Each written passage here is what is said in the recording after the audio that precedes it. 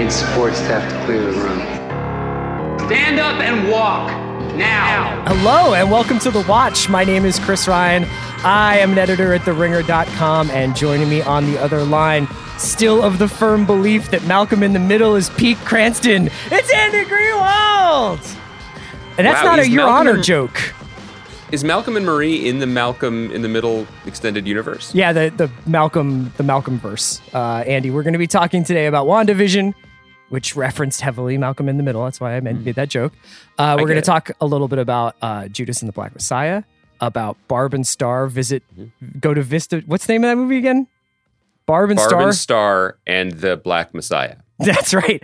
And we're also going to talk a little bit about this Phoebe Waller-Bridge, Donald Glover reboot of Mr. and Mrs. Smith. It's all coming up on The Watch. This episode is brought to you by Mint Mobile. If you've had it with your overpriced wireless plan with its insanely high monthly bill and unexpected overages, then listen to this. For a limited time, wireless plans from Mint Mobile are $15 a month when you purchase a 3-month plan. That's unlimited talk, text, and data for $15 a month. Wow, right? To get this new customer offer, just go to mintmobile.com/watch. That's mintmobile.com/watch. $45 upfront payment required, equivalent to $15 a month. New customers on first 3-month plan only. Speed slower, above 40 gigabytes on unlimited plan. Additional taxes, fees, and restrictions apply. See Mint Mobile for more details. This episode is brought to you by Cars.com. When you add your car to your garage on Cars.com, you'll unlock access to real-time insights into how much your car is worth. Plus, view its historical and projected value to decide when to sell. So when the time is right, you can secure an instant offer from a local dealership or sell it yourself on Cars.com. Start tracking your car's value with your garage on Cars.com. What's up, man? Happy Monday. Happy President's Day, right? I feel like it's been President's Day like 3 times this year already. Well, I mean, there was New President Day. I think we all remember that. There was a Quit the Old President Day. And now we have another holiday. So I think it's going well. Thanks for joining me on a federal holiday. Thank you, Kaya, for joining us. Also, guys, as we get into it, I hate to put.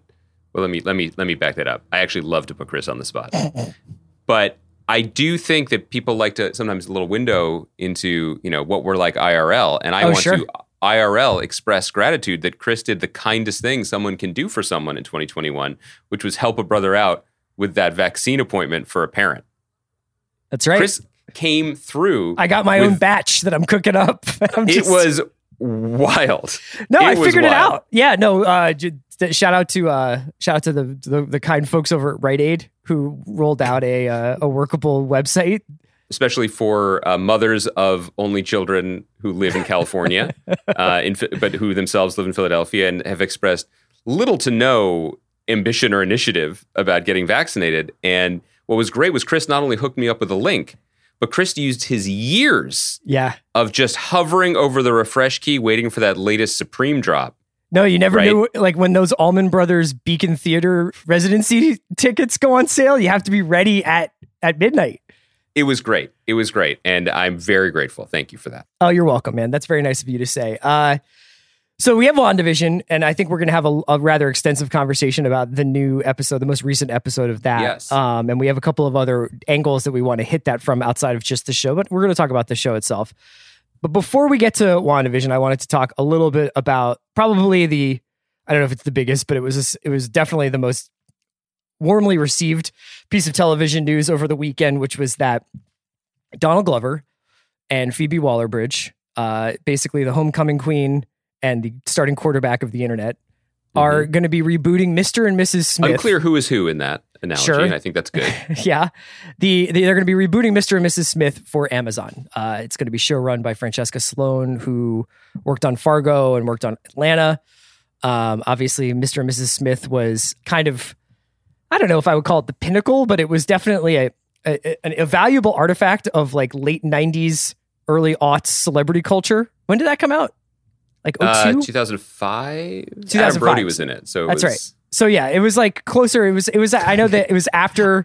I remember it as an Adam Brody vehicle. It was Ocean's 12 followed up Mr. and Mrs. Smith, because Ocean's 12 has like a lot of vibes about like the fallout from Mr. and Mrs. Smith for Brad Pitt. In any case, Mr. and Mrs. Smith was Brad Pitt and Angelina Jolie playing assassins who were also married to each other, and they discover one another's secret identity and they pitted against one another. So it's going to be remade as a series on Amazon. First reaction, first blush take on this. First blush is Twitter stays winning. First, they got Gina Carano's scalp. Then they get the show that they incepted out of their dreams. Sure. Good job by you, social media. You did it. Keep up the good work. No, I'm being glib. There's nothing wrong here. There's no bad news here. This is great. This is exciting. You want to see the best players of the generation play against each other, right? Like, that's generally what you want. Yes. And I don't necessarily even mean on the same team. I'm not trying to force this Kevin Durant analogy here. I'm just saying that there are few performers, entertainers, truly, in terms of being multi-hyphenates, writers, directors, stars, as thrilling, as exciting, as at the peak of their powers as Donald Glover and Phoebe Waller-Bridge.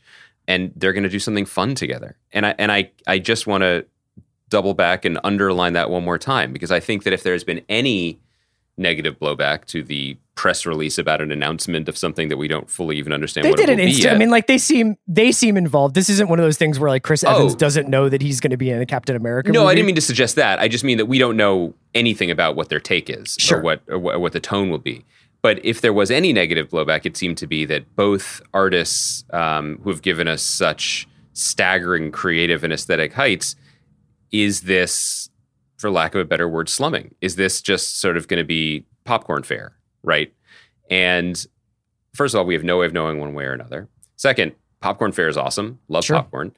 Third, people make decisions for a lot of different reasons in terms of their creative career. One of them is the one that really drives most decision making is, do I want to spend time with these people? Will it be fun? And these two like each other, admire each other. This sounds hella fun, right? And I, for one, fully support two of the best TV stars of this era chasing fun. I'm fine with it. I'm fine with this. I'm going to play devil's advocate for the sake of the podcast, though. Man, you're the real hero here. Do you think Donald Glover and Phoebe Waller-Bridge were like, damn, FX is already rebooting scenes from a marriage? What can we do otherwise? Like, so the joke is, it has a kernel of truth in it. If this is what they were going to do together, if Donald Glover and Phoebe Waller-Bridge are going to collaborate, is this what you want from them? Are these two people who are at this kind of moment in their careers where I don't know if they can write their own check, or if they can call their own shot, or if they're the Patrick Mahomes of Hollywood, or whatever analogy you want to make. But if they have all this credibility, would you rather they do something truly original? Would you rather they do something that isn't rooted in the intellectual property of like a mid-level blockbuster that sort of torpedoed two careers? Now, I can think of all sorts of ways in which this goes really right, where it's like, years later, 15 years later, they're reinterrogating celebrity culture by like looking at the Mr. and Mrs. Smith as like an artifact of our obsession with people from 2005. And then they're kind of messing around with it now. Or maybe they just want to like run around and shoot at one another and then kiss. I think it's interesting. By the way, that just sounds like a podcast to me.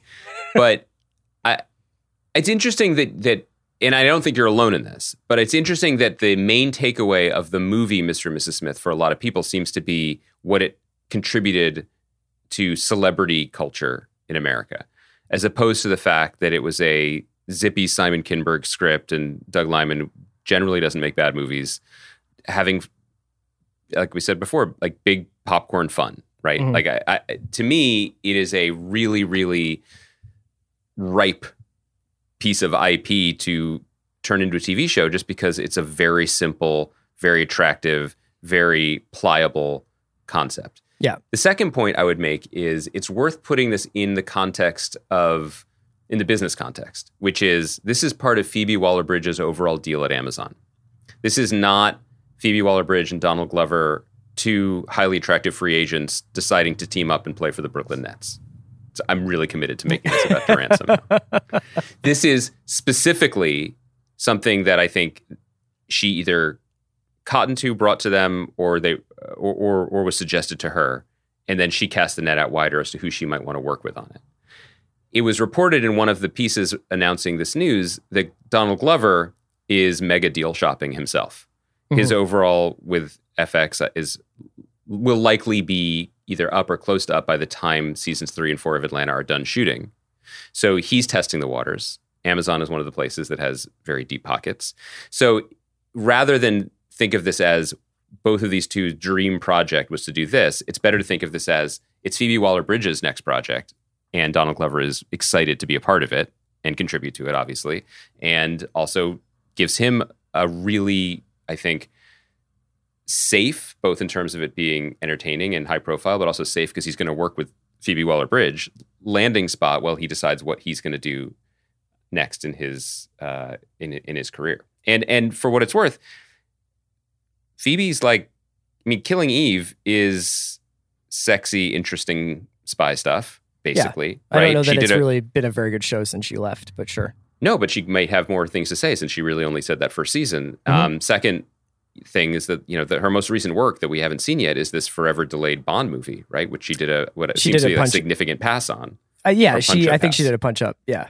I mean, I have no idea what level of work she did on it, but I guess my point is this. So you and I both watched 2 new movies over the weekend. One was Judas and the Black Messiah. One was Barb and Star Go to Vista Del Mar. Is that right? Mm-hmm. I got it right. And very different films. And I reading about them, though, kind of made me respect both of the groups of people who made those movies a lot, because I felt like in the case of Judas and the Black Messiah, Shaka King and Ryan Coogler, the director and the producer respectively, were like, we're going to essentially, to get a movie like this made by a place like Warner Brothers, there are certain concessions we have to make. There are certain things that we have to do. But this will essentially Trojan horse a lot of interesting ideas about Fred Hampton, about the civil rights era, about capitalism. And we're going to put it in this kind of a Departed style thriller, and we're also going to and be able to sort of market it as a biopic, but also as a thriller, as like a 70s thriller. And with Barb and Star, it's essentially 2 people who have kind of gone through all these different variations of Hollywood, whether it's Annie Mumolo, who's written, wrote Bridesmaids and then wrote the screenplay that became the movie Joy that David O. Russell directed. And she had a pretty negative experience where that screenplay kind of got rewritten by David O. Russell and the movie came out much differently than I think that she imagined when she wrote it. And her and Kristen Wiig, who are very good friends and partners, made this movie and clearly made this movie for just their own satisfaction, their own entertainment. It is obviously like a joy for them to make, and it's a very challenging watch at times. But that goes towards the fact that I think that this was actually the movie that they wanted to make, and it's a comedy. It's not like it's an experimental film or anything, although at times it feels that way. So I was thinking about those 2 movies. And when you look at the Mr. and Mrs. Smith thing, is there a chance that this could be as subversive or as interesting, or they're using the Mr. and Mrs. Smith IP as like a Trojan horse to get ideas about men and women, or, identity, or what we tell each other, even though we're partners? Sure. I'm sure all those things will come across. These are 2 of the most talented people making stories today. But there was a part of me that felt like, oh, I wish that their collective capital could have been used to do something either breathtakingly original and new, because I desperately think we need new stories, or something that at least superficially seemed more significant than this is going to be a really fun time on Amazon for us. Yeah, it's an interesting way to frame it, because, and we'll get more specifically into those movies in a moment, because boy, your boy, as a longtime cinema head, just had a great time this weekend, watching things on the big screen, but actually it's a small screen because my TV is not big enough. Really enjoyed both those movies. But I think that's a really interesting way to frame it. And it echoes something that our buddy Sean Fennessy tweeted when he saw Judas and the Black Messiah a few days before we did. Basically, this is a pretty radical studio picture. Yeah, and he compared it to Reds, to the Warren Beatty movie Reds. Right. And Barb and Star is crazy. It's totally insane. I mean, it is the type of, and we'll get more into it, but basically what you said about it is exactly right. This movie was aggressively, wildly not made for everyone. It was made for people who will love this so deeply, they will carry it aloft in their hearts and minds and personal top 10 lists for the next 30 years. I mean, it was a cult classic the minute they yelled cut, and it was never going to be any other kind of classic. And I think that was something that they intended. And so it's interesting to suddenly look at studio movies, at least have these two examples of studio movies that are pretty radical, I think, in their content and form. And then you look at the two people we do point to as they are the avatars of what TV can be. Sure. At this moment. Atlanta and Fleabag are the best shows kind of the last 10 revolutionized the years. form. Yeah, right. And is TV hewing more conservative now? Is that where things are going? I mean, it's an interesting framing for the discussion of all of it. Because we don't know enough about Mr. and Mrs. Smith, we can't really weigh in. I'm not that like that's an unfair connection to the Mr. and Mrs. Smith, which doesn't exist and was really just announced with a fun Instagram video and features two people that you and I both adore and that people will probably in all likelihood really enjoy. And maybe will be completely subversive. And if it's 75% as good as Fleabag or Atlanta, we're in for like an amazing, amazing show. I'm not necessarily trying to denigrate it as much as it just got me thinking about whether or not the best storytellers or the most popular storytellers are actually spending their creative capital in the right way. Well, that seems like a good way to get into Judas and the Black Messiah for me, sure. Because among the many reasons why I was floored by this movie, and I love it, and I really recommend everyone check it out, was, and I do want to talk about Ryan Coogler and Shaka King and their work and what it means for Hollywood and the Hollywood stories that are being told. But I do want to start with the actors, with Daniel Kaluuya and Lakeith Stanfield, who are so mesmerizing in this movie. They are so thrilling that it actually made me laugh out loud at certain points. And this is not a laugh out loud movie, and nor is it intended to be. They are so supremely charismatic and confident. And what it made me think of while I was watching it was the look in both of their eyes when they've been in other movies where they have had like restraints on. You know what I mean? Where they've held back a little bit. I'm thinking about Daniel Kaluuya's sly smile in 4 or 5 scenes in Black Panther, which isn't to say he's better than the movie. It's just like, oh, you've got, vibranium to keep it Wakandan, but you're treating it like aluminum foil. It's not his movie to do anything with. He's just happy to be there and excited to be a part of it. And you see Lakeith Stanfield when he's just like smirking in the background of Knives Out or something. You're happy to see him. You're always happy to see him. But then it's like, oh, they were saving themselves. They were saving their energies for this. And it's thrilling when you get to see talent like these two dudes just go for it. And I texted you. I mean, I was high on this movie and I stayed up way past my bedtime, but I was like, this is like De Niro, Pacino just playing off each other. You know what I mean? Like these guys, and I Googled them both and they're both, I forgot, they're like 32 and 29. Yeah. And we get these actors now? Yeah. And they're awesome. They're playing much younger guys in this movie. That's one of the few things that I think might throw people for a loop a little bit is the age difference between the performers and the characters. So obviously Judas and the Black Messiah is on HBO Max. And if you're listening to this podcast, you probably have HBO Max. You should definitely check it out if you haven't already. We're going to, I guess, spoil it in our conversation here. So just so you know, you can check out the time codes in case you want to skip this part. But I think that the performances are just absolute blockbuster performances, just like heavyweight performances. And I think Shaka King is like a really serious filmmaker to be reckoned with. Yes. And kind of came out of nowhere, quote unquote, but was really working on TV for a few years. And he did a great interview with Julian Kimball, who often writes for The Ringer, in GQ, where he talked about like, I made one movie in 2013 and was pretty much like openly told like, we're not buying this movie with black people in it. Yep. And so I just said, fuck it, and went and worked on High Maintenance and a couple of TV shows, and then came back around and was pitched this movie about Fred Hampton, and now is in like a completely different kind of tier of filmmaker, I think, because of the way things shook out. Let's talk about what this means, though, for the industry and also the type of movies we're going to be lucky to see over the next few years. Because the Shaka King story, and there was another great piece on him by a friend of the pod, Reggie Ogwu, in the Times the other day that I recommend. I mean, you watch this movie, and when you're when your eyes have adjusted to the level of sizzle and spark coming off the performances. And we should also shout out Jesse Plemons, who, by the way, I guess he's a generational talent now too. He's awesome. And also Dominique Fishback, who is so wonderful in The Deuce, one of the most unsung actors on a show loaded with great actors. So exciting to see her on the big screen as well. Shout outs to friend of the pod, Alexa Fogel, for casting the S out of this movie, by the way. She did that hell of a job by her. Seriously, always, but it was great in this particular case, especially so. So once your eyes have adjusted to what you're seeing, this movie is so well directed.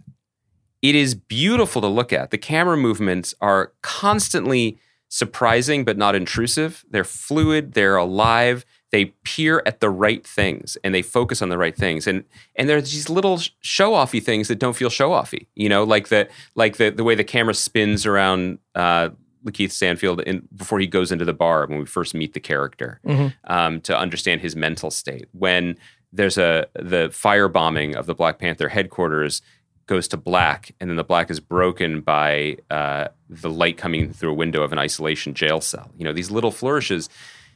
It's beautiful, but it's also speaks to two things that I'm really just fills me with optimism and actually optimism and joy, which is rare for this moment. One is the story you described. Shaka King met Ryan Coogler at the 2013 Sundance Film Festival, where Ryan Coogler was top of the world for Fruitvale Station, and Shaka King had made a movie that no one bought.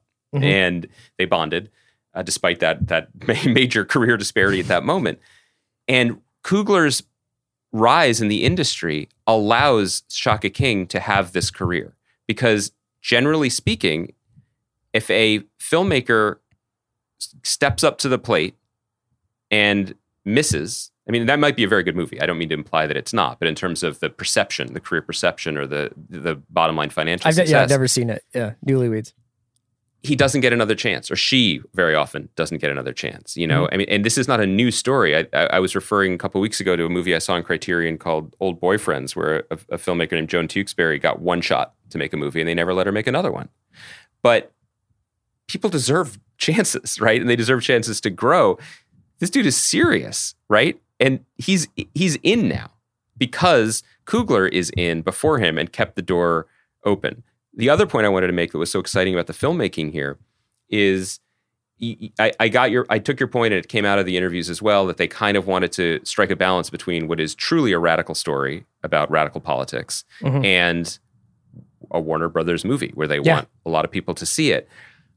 But I never felt that tension. What I felt was there is a joy on screen in terms of the representation and the performances and the investment in an era that is very underreported on. I mean, I do not have a deep knowledge of what happened to the Black Panther Party in this country. That's on me. But so it was exciting to see it on screen. But because it was being brought to the screen by Black filmmakers, the camera didn't just turn these characters, and the script didn't, and the performances didn't, into archetypes, heroic or villainous. Yeah, especially the Bill O'Neill character, the Lakeith Stanfield character. Yeah, it finds the crevices and the corners for these people to be fully alive. You know, for Fred Hampton to also be shy and romantic and kind, or to be prickly or bitter or whatever, right? Like there's a full spectrum of humanity in this movie that, and I'll just say it again because I realized we just went right into raving about it, tells a story that is undertold, I think, in this country about political movement in Chicago that Fred Hampton was putting together while being taken care of. His head of security detail was Bill O'Neill, who was a paid FBI informant, and just the toll on everybody in this powder keg of a situation. It is gripping and riveting and told with real style, and it's a great movie. Yeah, I mean, I thought that the fumes, like the Sidney Lumet fumes coming off this movie and the early Scorsese fumes coming off this movie were just really, really, really, like, you could sniff them out. And to that end, I also thought Stanfield's performance kind of reminded me a little bit of Dustin Hoffman in Midnight Cowboy, or De Niro in Mean Streets. Like he wasn't all one thing or another. He wasn't a rube, but he wasn't. I mean, he was quite frankly, like, he was a Judas character. He was complicated. He was a betrayer, but he was also this interesting protagonist. And I think that if I had one criticism of the movie, it would be a matter of whether or not they really needed the extra 2 or 3 scenes that feature just Jesse Plemons without one of those two guys. Mm-hmm. Not because I'm being particularly like overly adherent to the title of the movie is this, so you have to always be there. But I didn't really find the FBI stuff that compelling outside of like kind of lightly contextualizing why they were going after Hampton. But I actually found like the moments that Plemons' character, Roy, he's an FBI agent, is with Bill, way more illustrative than Martin Sheen wearing a J. Edgar Hoover uniform and like outfit and basic full bodysuit basically, and talking with Jesse Plemons about the FBI's attitude towards these sort of more radical movements in inner cities. I don't disagree with you. I think that, in terms of criticisms, the idea that the real Fred Hampton and Bill O'Neill were 20 and 21, that is a very different story and different movie and would have given it a very different energy. Obviously would have forced them to have different casts. So I think that's an interesting thing to consider. To the point you're making, I don't disagree with you. I think that to me, it was more of a well-intentioned failing, because I think that one of the things that is shot through this film was a level of nuance and grace given to every character. Sure. And even maybe ones that history might not say deserve that. And it just ultimately didn't have the real estate to give the character of Roy, for example, Jesse Plemons' character. No, I don't necessarily want like more Roy time. Like, no, but I think what they were trying to do with that character as well as with Bill O'Neill was basically be like, Roy saw himself as a hero. Roy does not see himself as particularly racist or a tool of a deeply corrupt or flawed, hateful system. He thinks of himself as the guardian of a particular line, right? And when he invites Bill O'Neill into his home and says, literally, make yourself at home, have the good scotch, join me, he's saying he thinks that they're equals, even though clearly I mean, I think he's seducing him there too, obviously. But to a degree, but I think that the scene you're talking about, which I've seen singled out as people's least favorite as well, with J. Edgar Sheen, where he sort of he's asked the grossest question, basically being like, at your core, do you believe in white supremacy? I mean, that's not the question, but that's what's being asked of him. And I think the movie decides to show us which side of that line he fell on. But I think that that was inviting a deeper level of conversation about the nature of Roy's place in the larger system than the movie had room to give. Yeah, I found it still, it was not without merit. I mean, like, even that conversation has moments where J. Edgar Hoover is saying things about basically keeping things the same or not losing their way of life and, protecting against this disruption to their way of life, which is the same thing people are saying today, where it's like, if we don't do this, then it's just the same line of bullshit that they've been throwing at people for hundreds of years. But also, since on some level our podcast is essentially about two white guys in their 40s discussing this stuff, like, there is an element, I think this movie succeeds wholly as an artistic enterprise, but I think that there is something kind of important and restorative about putting this story back into consciousness. Because I think it wasn't just about eliminating people like Fred Hampton and the movements they represented. It was about negating them and nullifying them and erasing them from history so that nothing ever really changes and nothing is left to be built upon, And so, to your point about things sounding uncomfortably familiar or relevant, this is actually doing the world a service, which I know is putting too much on the shoulders of a movie that ultimately succeeds because it's a very, very good biopic and film and historical. The only other thing I'll say is just Kaluuya should win the Oscar. Kaluuya needs to win an Oscar. How does he do this? That dude, he has that sly look in his eyes sometimes in these other movies, and it's just like, oh, it's because he was uncorked. He hadn't uncorked the 100-mile-per-hour heater yet. Dude is English. That's so mean. That is so mean that he is English and he can give these speeches as this character with that level of passion and intensity. It's electric. Should we talk a little bit about Barb and Star? Speaking of electricity. Yeah.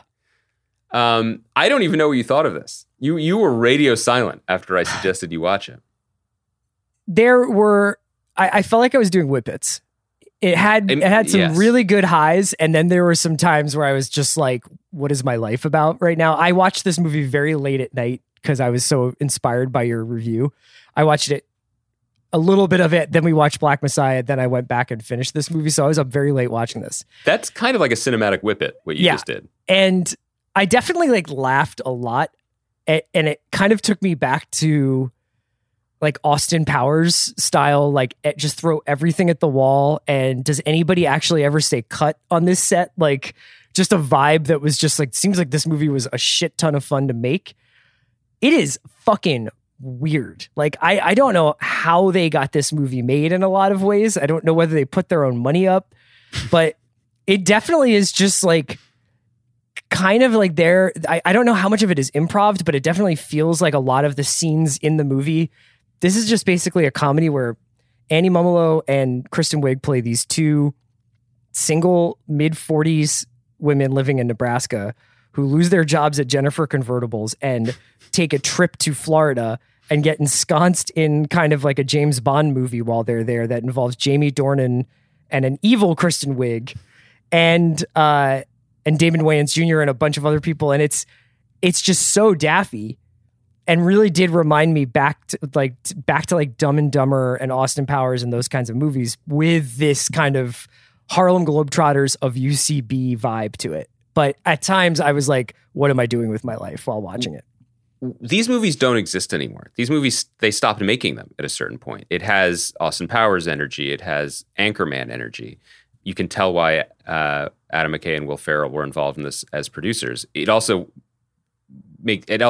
vibe that this has been in development for a very long time, and they were only finally able to make it. It is not in step with the times, and I love it for it. And it made me really glad that it exists as kind of a corrective to the Apatovian school of comedy filmmaking, which I actually went into this movie expecting, because the last Wiig Mumolo film a decade ago, if you can believe it, is Bridesmaids. And that's one of the biggest comedies of the century.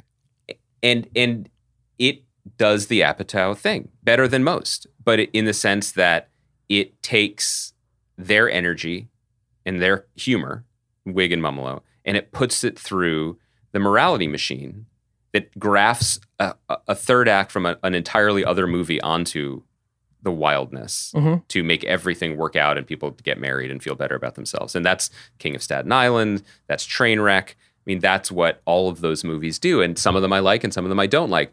This one has no interest in that, and you could tell from the beginning when suddenly you're in this weird Austin Powers-y James Bond spoof, like before the movie even starts. I thought this was going to be more Bridesmaids-y when I turned it on, about these sort of middle-aged women finding something else in their lives. I thought it was going to be like their version of Oh Hello. I'm so glad it wasn't. Like, it's so crazy, and it was so funny at times, and other times, to your point, I'm not sure if there's like a 5-minute Jamie Dornan song. Yeah, there's a Jamie Dornan song. There's a part where an entire scene just plays again, but with a different person in it. Yeah, that made me laugh out loud. I mean, there's a talking crab voiced by Morgan Freeman. I mean, there's everything in this movie in the way the comedies used to be. And is that good or bad that they're not like that anymore? Just total everything on the wall thrown against the wall. I think your point anarchy. About it being like a cult classic, an immediate cult classic, is worth noting. Yeah, I mean, it made me wish that I took advantage of California's extremely liberal marijuana laws, because I think that then I would have seen the movie in the optimal setting. Are there laws? Right. The lack of laws. Yeah. I really dug it. And I respect the hell out of Kristen Wiig. I mean, her whole career has basically been like, I'm going to do this to the hilt, what I like. But she's tried a bunch of different things, right? She's tried to be a dramatic actress. I mean, not tried to, but she's dabbled with being a dramatic actress, like Skeleton Twins. She's been in Wonder Woman 1984, where she was the villain essentially of that movie, along with Pedro Pascal. And now she's just kind of done this. This is one for her, and I guess that is. We've talked about the one for them, one for us, the sellout idea, and whether or not that's a vestige of 90s ways of thinking about making things. And you and I are obviously born of that generation that used to take that like pretty seriously, that was kind of like an article of faith that you should kind of not sell out, that you should make the stuff that matters to you. And it's so bullshit to be talking about that while also talking about making things for billion-dollar tech companies. But like, there was something about this movie that I definitely just respected the shit out of, because it was like, you two made the movie you wanted to make. Yeah, and I'm looking at, as we're talking, like I'm looking at her filmography, and maybe I've never spoken to her. I don't know her at all. I don't know if it's due to her strong artistic compass or sense of self that's always been there. I don't know whether it's because she found fame relatively later in life, so she doesn't have like the IMDb page of just like, I'll take anythings. But post Bridesmaids, I mean, there's stuff that she did because clearly her agents thought it was a good idea, and maybe she thought, they made a good, there was other reasons worth doing it, but whether those are like Secret Life of Walter Mitty or the Ghostbusters reboot. But generally, I mean, small dramatic parts in like The Martian and in Mother, in Where'd You Go, Bernadette, like Welcome to Me. I mean, I just think she's got a pretty cool career that is going on her terms. And to have basically been given another bite of the apple that it's not an apple that many people get when you make something like Bridesmaids, right? And there was probably a very bull market for another Wig Mumolo comedy. Yeah. And they were like, this is the comedy we want to make. And I think it became a bear market pretty quickly, and they fucking made it. And people will be citing this movie for a long time. And I think that if you want to get silly, no matter what the laws are in your home state, province, or country, you could do a lot worse than watch this movie. Let's take a quick break, and when we come back, we'll talk about WandaVision. This episode is brought to you by Mint Mobile. If you've had it with your overpriced wireless plan with its insanely high monthly bill and unexpected overages, then listen to this. For a limited time, wireless plans from Mint Mobile are $15 a month when you purchase a 3-month plan.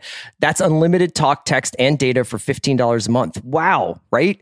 To get this new customer offer, just go to mintmobile.com/watch. That's mintmobile.com/watch. $45 upfront payment required, equivalent to $15 a month. New customers on first 3-month plan only. Speed slower, above 40 gigabytes on unlimited plan. Additional taxes, fees, and restrictions apply. See Mint Mobile for more details. This episode is brought to you by Anytime Fitness. We're not all professional athletes, but we all have health goals. That's why Anytime Fitness gives you access to personalized plans and support from a coach.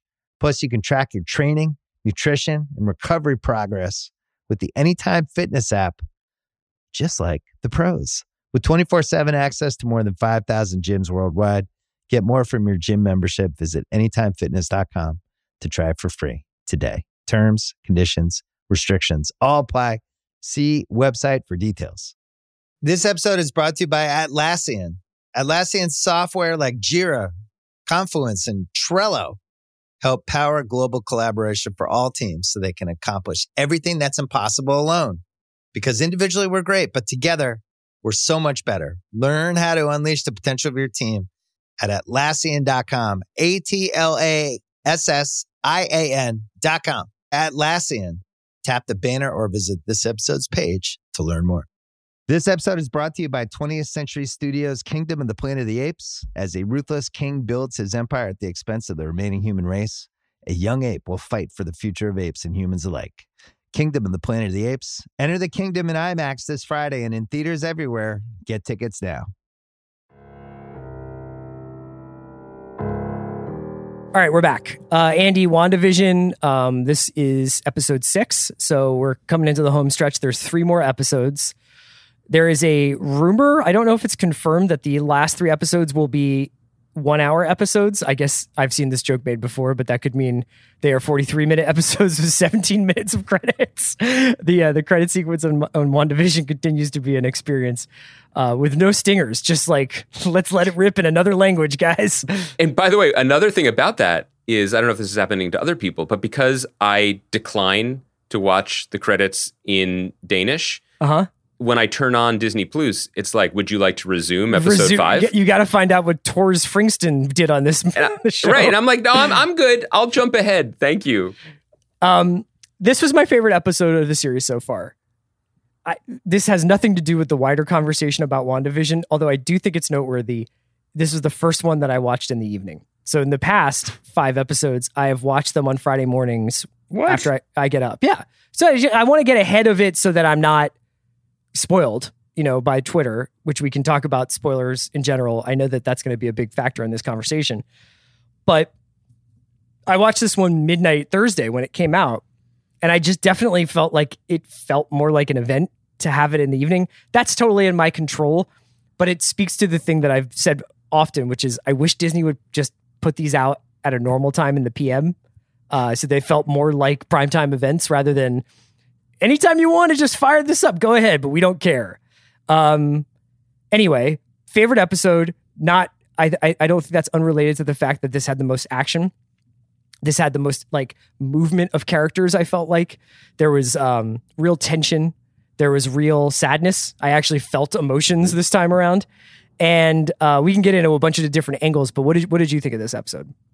I agree with you. I thought it was. I still think the formalist fun of the first episode is to me still the high watermark for the series. But this was without question the next best episode, and certainly the best episode in terms of the traditional things that we look for in TV shows that we have been, not criticizing so much as noting, as we've discussed the last few episodes.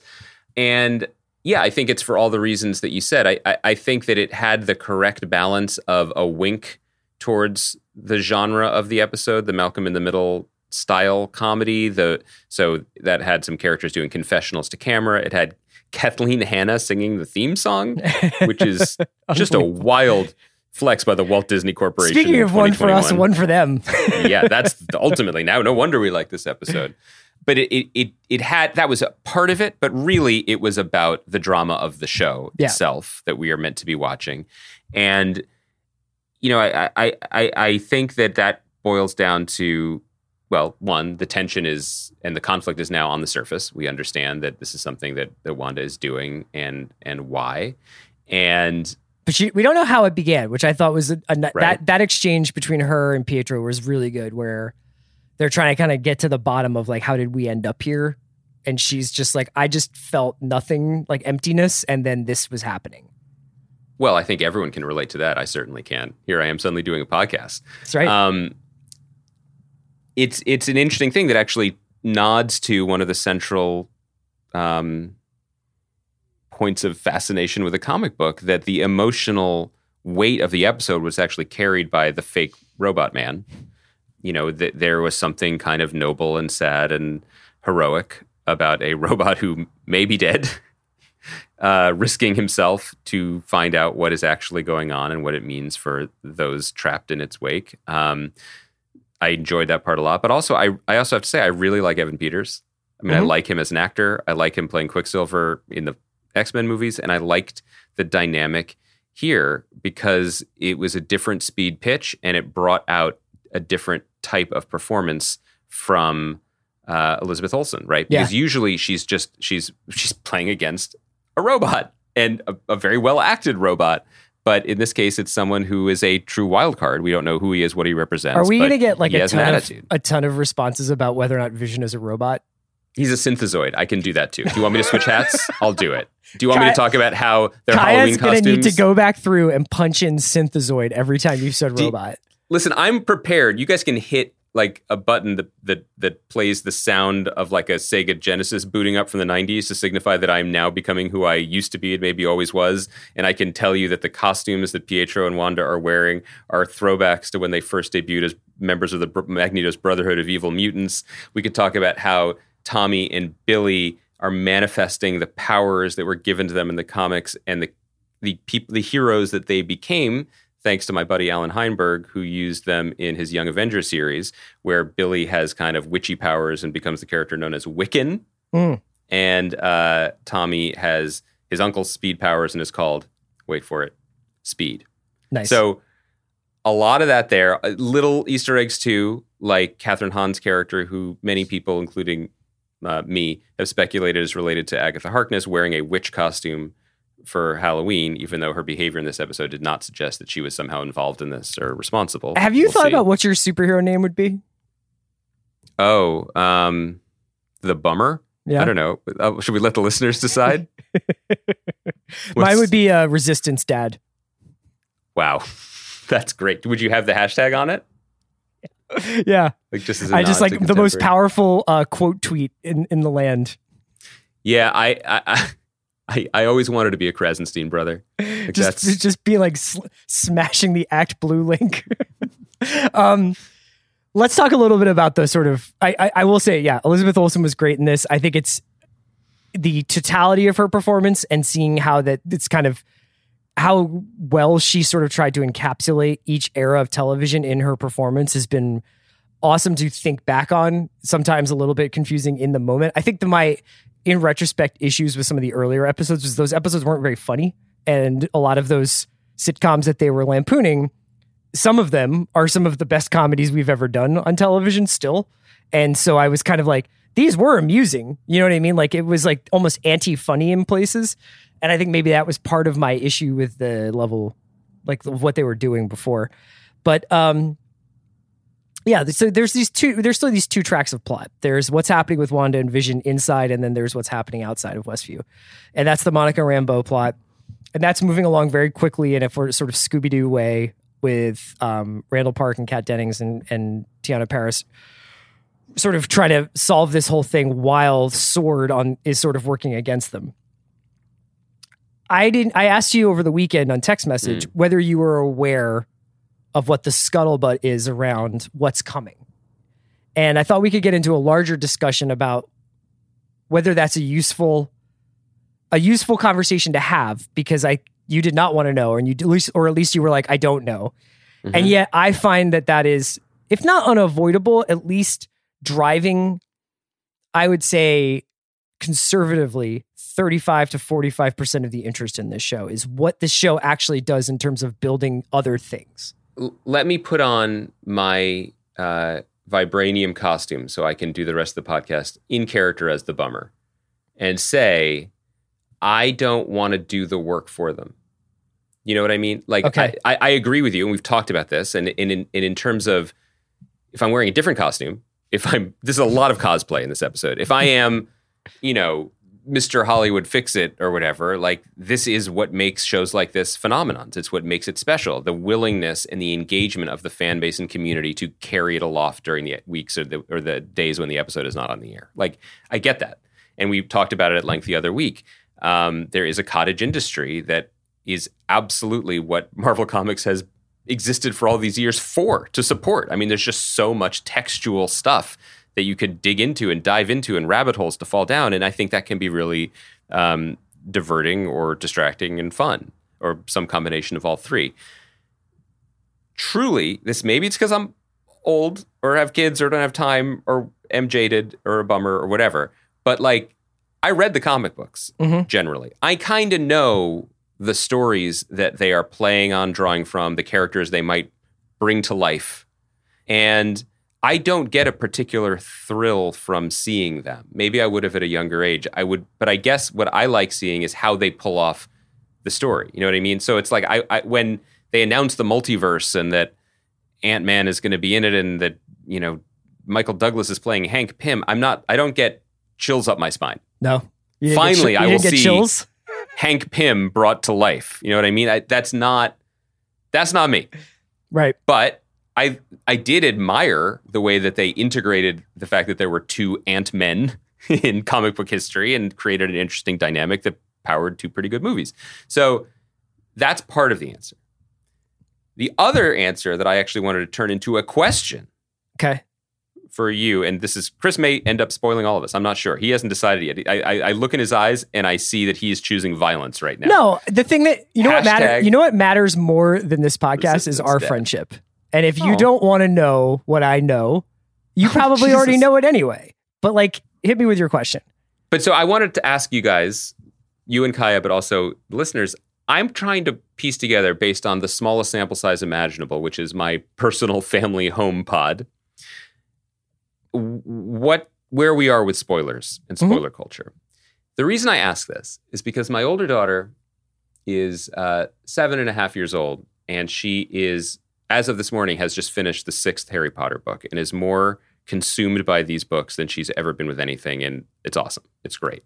Yeah. These books are long AF. And are you still reading every one of them with her? No, she dusted me. Okay.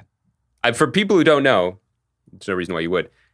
I never engaged with any Harry Potter content ever from the moment those books were published to the movies, because I was like, one day, I hope I will have a child. Yes. I started reading. I will give birth to a wizard. Yes. I mean, seeming like it, because I read the first book. I started reading the first book to her. She got bored with my pace and picked it up during the day and just crushed it. And I mean, the 5th book, Chris, is 870 pages. This is McMurtry length. Yeah. And she just housed it. Yeah. You know? It's wild. But anyway, she's totally consumed by it. It's all she wants to talk about. I have connected her with Mallory Rubin, so hopefully that will burn off some of the extra energy for both of them. But what she loves is reading the books. What she loves even more is knowing what's coming, and it takes no pleasure out of the experience for her. Oh, so she knows how it ends and everything. Yes, not only that. So she got on Zoom last week with her cousin, and who has finished the series, and came out of her bedroom after an hour Zoom, dazed and thrilled because she knew who dies. It's what she wanted to know. Yesterday, I got her the 7th book in anticipation, and final book in anticipation of her finishing the 6th. And as soon as she got it, she flipped to the last 4 pages that are headlined 19 years later. And that blows my mind. Like, am I old-fashioned that I would never, or is this just the same guy who wouldn't, do a traffic violation playing Grand Theft Auto? Maybe it's that. Because my father will get the new, Kazuo Ishiguro book, read the book flap, then read the last page, and then settle in to read the 500 pages that came before. Are you serious? So some people are wired differently. The new Ishiguro book ends with a 19 years flashback. Isn't that crazy? I guess I wanted to know how you feel about that kind of thing in things that you are passionate about. And Kaya, I do want to ask you if you have a particular viewpoint either about Harry Potter or about spoiling stories. Is this an old argument? Let's have Kaya go first. Speaking specifically to Harry Potter, which I also was a very big fan of as a child, I could never imagine flipping to the end of a book to immediately find out who dies. I think that would definitely take the pleasure of reading it out of it for me. But speaking more broadly about spoilers and spoiler culture, I think one of the lamest things you can be upset about is getting something spoiled for you, especially if you're online a lot and on Twitter after something comes out. I don't really I get stuff spoiled for me all the time as part of my job. So it's kind of just something that I have to let go and not be too upset about. Are you mad at me because I talked about the talking crab in Barb and Star? Yeah. Was that a subtweet at me? I mean, that's... Yeah, that's huge. That's gonna basically. There's no point. Kaya, did you read Harry Potter's as they were coming out, or were they already done when you started reading them? I think I had caught up by the time the 6th, 7th, and 8th books had come out. I was caught up, but I don't even know how I would have gone about getting them spoiled for me at that point. Because it's not like I was on Twitter when I was 10. I mean, there's my daughter, to be fair. But so I think, Eddie, it's worth noting that there are 2 different kinds of things that you can be talking about, at least 2 different kinds of things. There's one, which is Harry Potter, Marvel, Star Wars, which... The big ones. Yeah, and I think a lot of these things, as we have outlined, are dealing with various timelines. So obviously Star Wars largely now is taking place in and around the original 3 films, right? A lot of the movies that we're seeing are happening, or a lot of Mandalorian and Rogue One are all happening in and around before New Hope or after Jedi, but before Force Awakens. And these are kind of oh, I know where this is going. When the Cassian Andor show comes out, it will be a quote unquote tragedy because we know how his life ends. Do you know what I mean? Because of Rogue One. Then there's stuff don't tell me how The Departed ends. You know what I mean? It's if it comes out and a review spoils it. And I think a lot of the times my frustration with spoilers are really more frustration with myself. I'm addicted to Twitter. I'm addicted to kind of idly looking at the internet. Oftentimes for reasons of SEO, sites will put up everything you need to know about the ending of this episode or movie. And in that headline or in that deck, somehow kind of give away a character fate or whatever. And I just am what the fuck is wrong with me? Why can't I just stay off this goddamn app until I watch this thing that I've been looking forward to? So I get mad at myself more than I get mad at others. But then there is this whole other thing that kind of speaks to what you're saying. I've done the work already. I've read these comic books and I know what, generally speaking, is coming. That's true.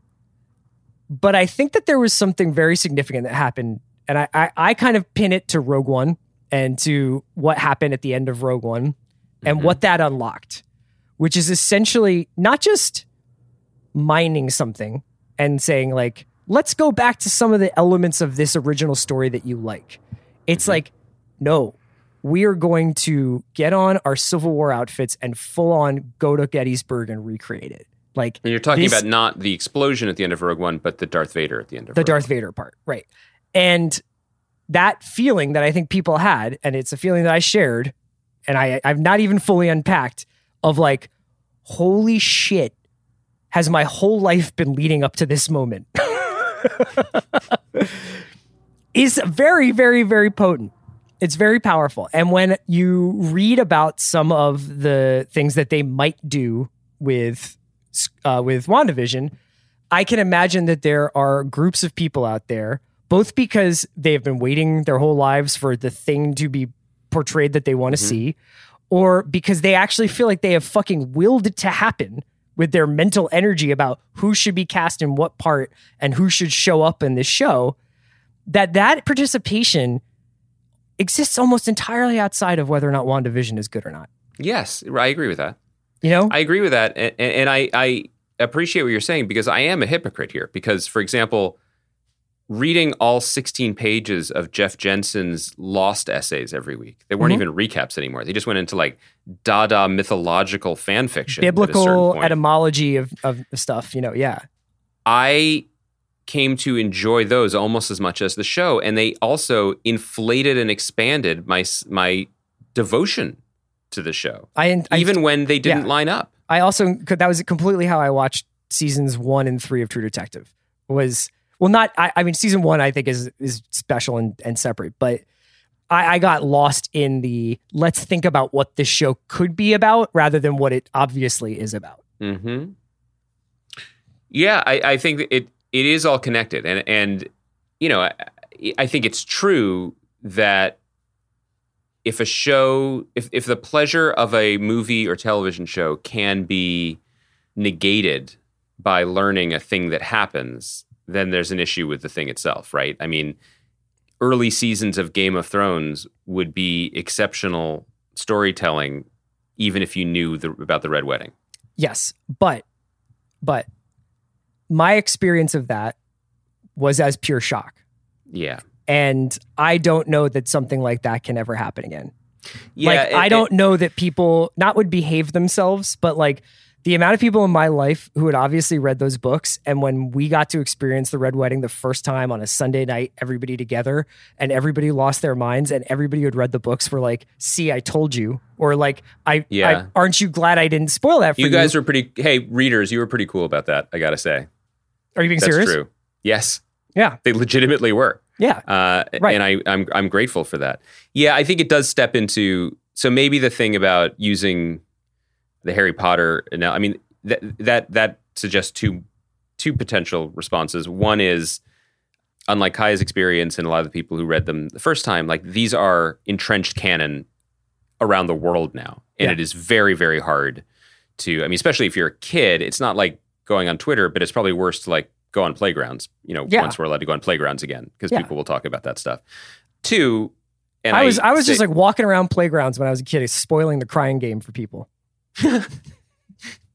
Were kids like in the sandbox generally fans of Neil Jordan's films? Yeah, like, they were. I mean, we were talking about the Troubles a lot anyway. I have nothing else to add to that, this is pre-Easter Sunday agreement, so it was definitely like kids were popping off. Yeah. There's no question about it. But also, I think it speaks in this case to like this. I don't know who I'm apologizing to. There's a major, as I now know, having not read it, there's a major death in the Harry Potter world at the end of the 6th book. Yeah, and I think that for a 7-year-old, maybe most 7-year-olds, that would be a formative experience. But it would be too rough to approach it without any kind of breadcrumb trail or even knowledge, you know, because I think it's just not. I think it's heavy. I mean, I've been told this, that these books get really dark and really heavy, but you can't ration them out. Like I think when she wrote them, J.K. Rowling, it was cool because people reading them would age 1 year or so with the characters, and so maybe might be in a more emotionally mature place to finish things off. But now, no, I have a second grader talking about the mark of Death Eaters. So, thanks genre fiction. To bring it back to WandaVision, I don't think that I would even be talking about this if the people who made WandaVision didn't talk about it. And if the people who made Marvel movies and film and TV didn't say it's all part of a bigger picture. Everything we're doing here is a building block to building something else. And Elizabeth Olsen is doing press hits where she's just like, we have a Luke Skywalker level reveal coming. That's like great marketing, but it does then, you just Google it. You'll start to see what she's talking about. Well, let's do then our most recent iteration of the conversation we tend to have about Marvel, which is a conversation we have more and more anyway on the podcast, which is, I hope that in this tranche of new content, that something like Moon Knight, use of tranche. For example, I was saying that to show that I sometimes watch industry with the subtitles on. Yeah. That something like Moon Knight could just please just be Moon Knight. Yeah, that's what the first season of Mandalorian was. Yes, and then everything is just spin-off fodder. But I really hope that they are, and I think they are smart enough to do this, put down some stones in the path that'll just be stone. Like, just put it down. Tell a story. Tell one version of a story. Because for all we know, it is exhausting. They could be doing a little bit of a rope-a-dope, and it's not as significant as what they're saying is going to happen. Even if it's not as significant as what they're saying, there's no question that WandaVision and probably Falcon and Winter Soldier connect to the larger next phase of the Marvel Universe and the movies. That was by design. But I do hope that not everything I can tell I'm has not to enticing you to know this spoiler. No. Do you want me to sign off and you can tell Kaya? I don't want to know. Okay. Don't check your mentions after this pod. Also not a problem. I guess we can wrap it up there.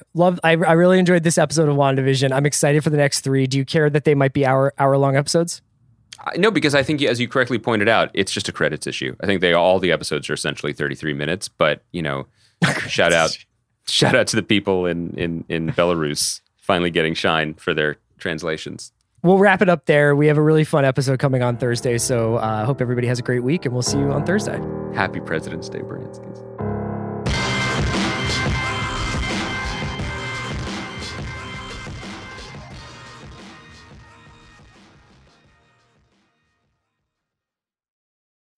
This episode is brought to you by State Farm. You might say all kinds of stuff when things go wrong, but these are the words you really need to remember. Like a good neighbor, State Farm is there. They've got options to fit your unique insurance needs, meaning you can talk to your agent to choose the coverage you need, have coverage options to protect the things you value most, file a claim right on the State Farm mobile app, and even reach a real person when you need to talk to someone. Like a good neighbor, State Farm is there.